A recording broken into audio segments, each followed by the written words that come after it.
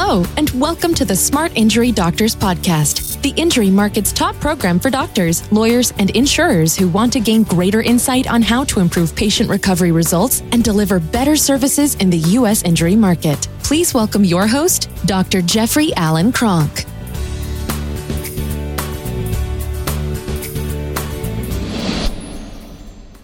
Okay, what I want to talk about on today's program is depositions and court trials.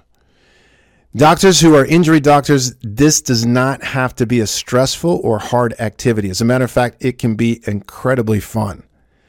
Now, why do I say that? I say that from years of experience. I say that from doing lots of depositions. I say that from being successful in court.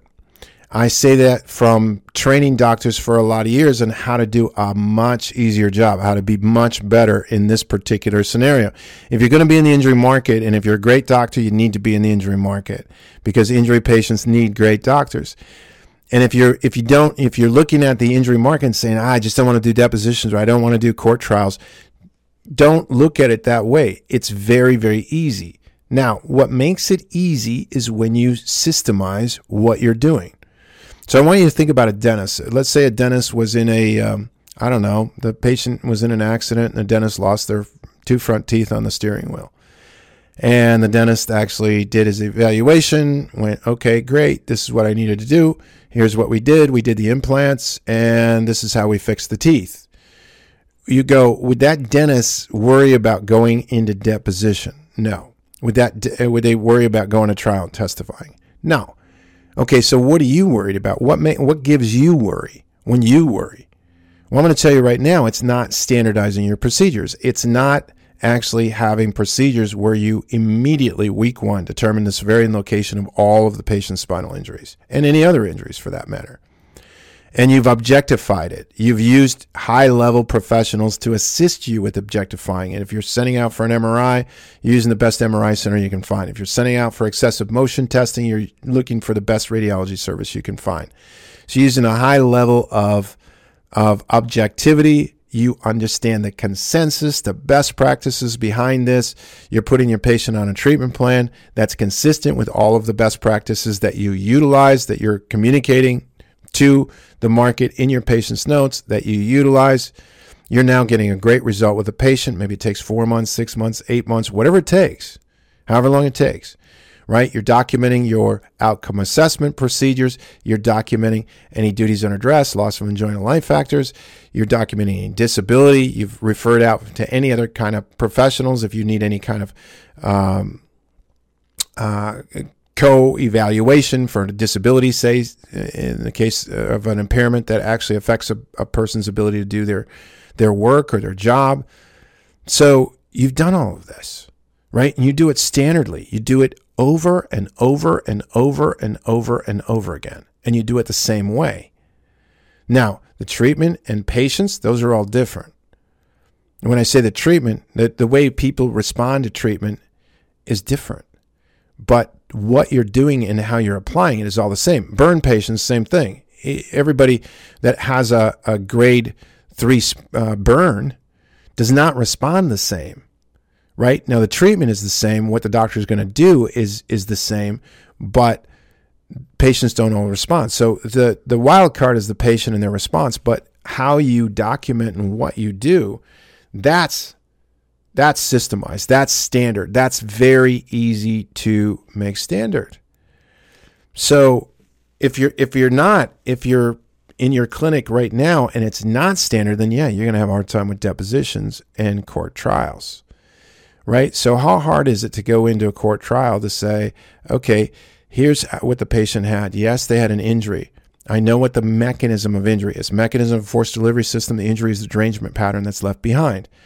And there's 3 basic derangement patterns that the spine can undergo, or a combination of these 3. You can either break it, or there's 2 significant ligament findings. One is a disc herniation, which is not as significant as excessive motion. The other is excessive motion, which is found on stress radiology. Disc herniation is found on MRI. Remember, there's only 23 discs. There's 220 specialized ligaments, so you better be covering all of the ligament and the ligament injuries. So you've done that.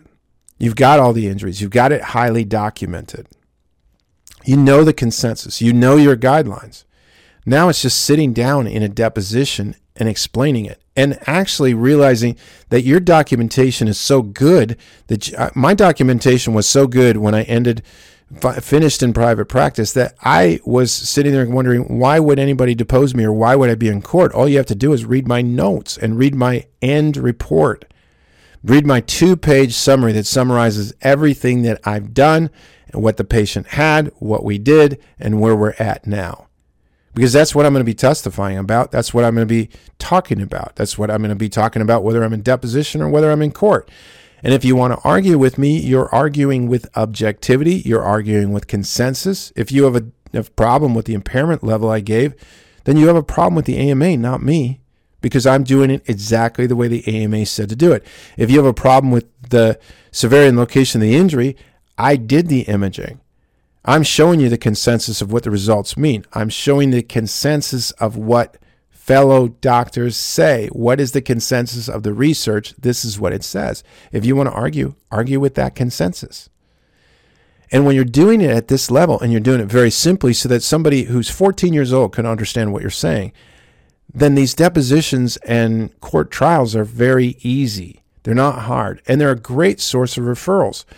You got to remember, a lot of doctors out there are looking for attorney referrals. Well, attorneys that actually have doctors that do well in deposition or do well in trial, that's a great source of relief for the attorney. That's a doctor that the attorney looks to and says, okay, that's somebody I can refer to because, number one, they don't miss injuries. Number two, they get great results with my clients. Number three, they document, and their documentation is impeccable.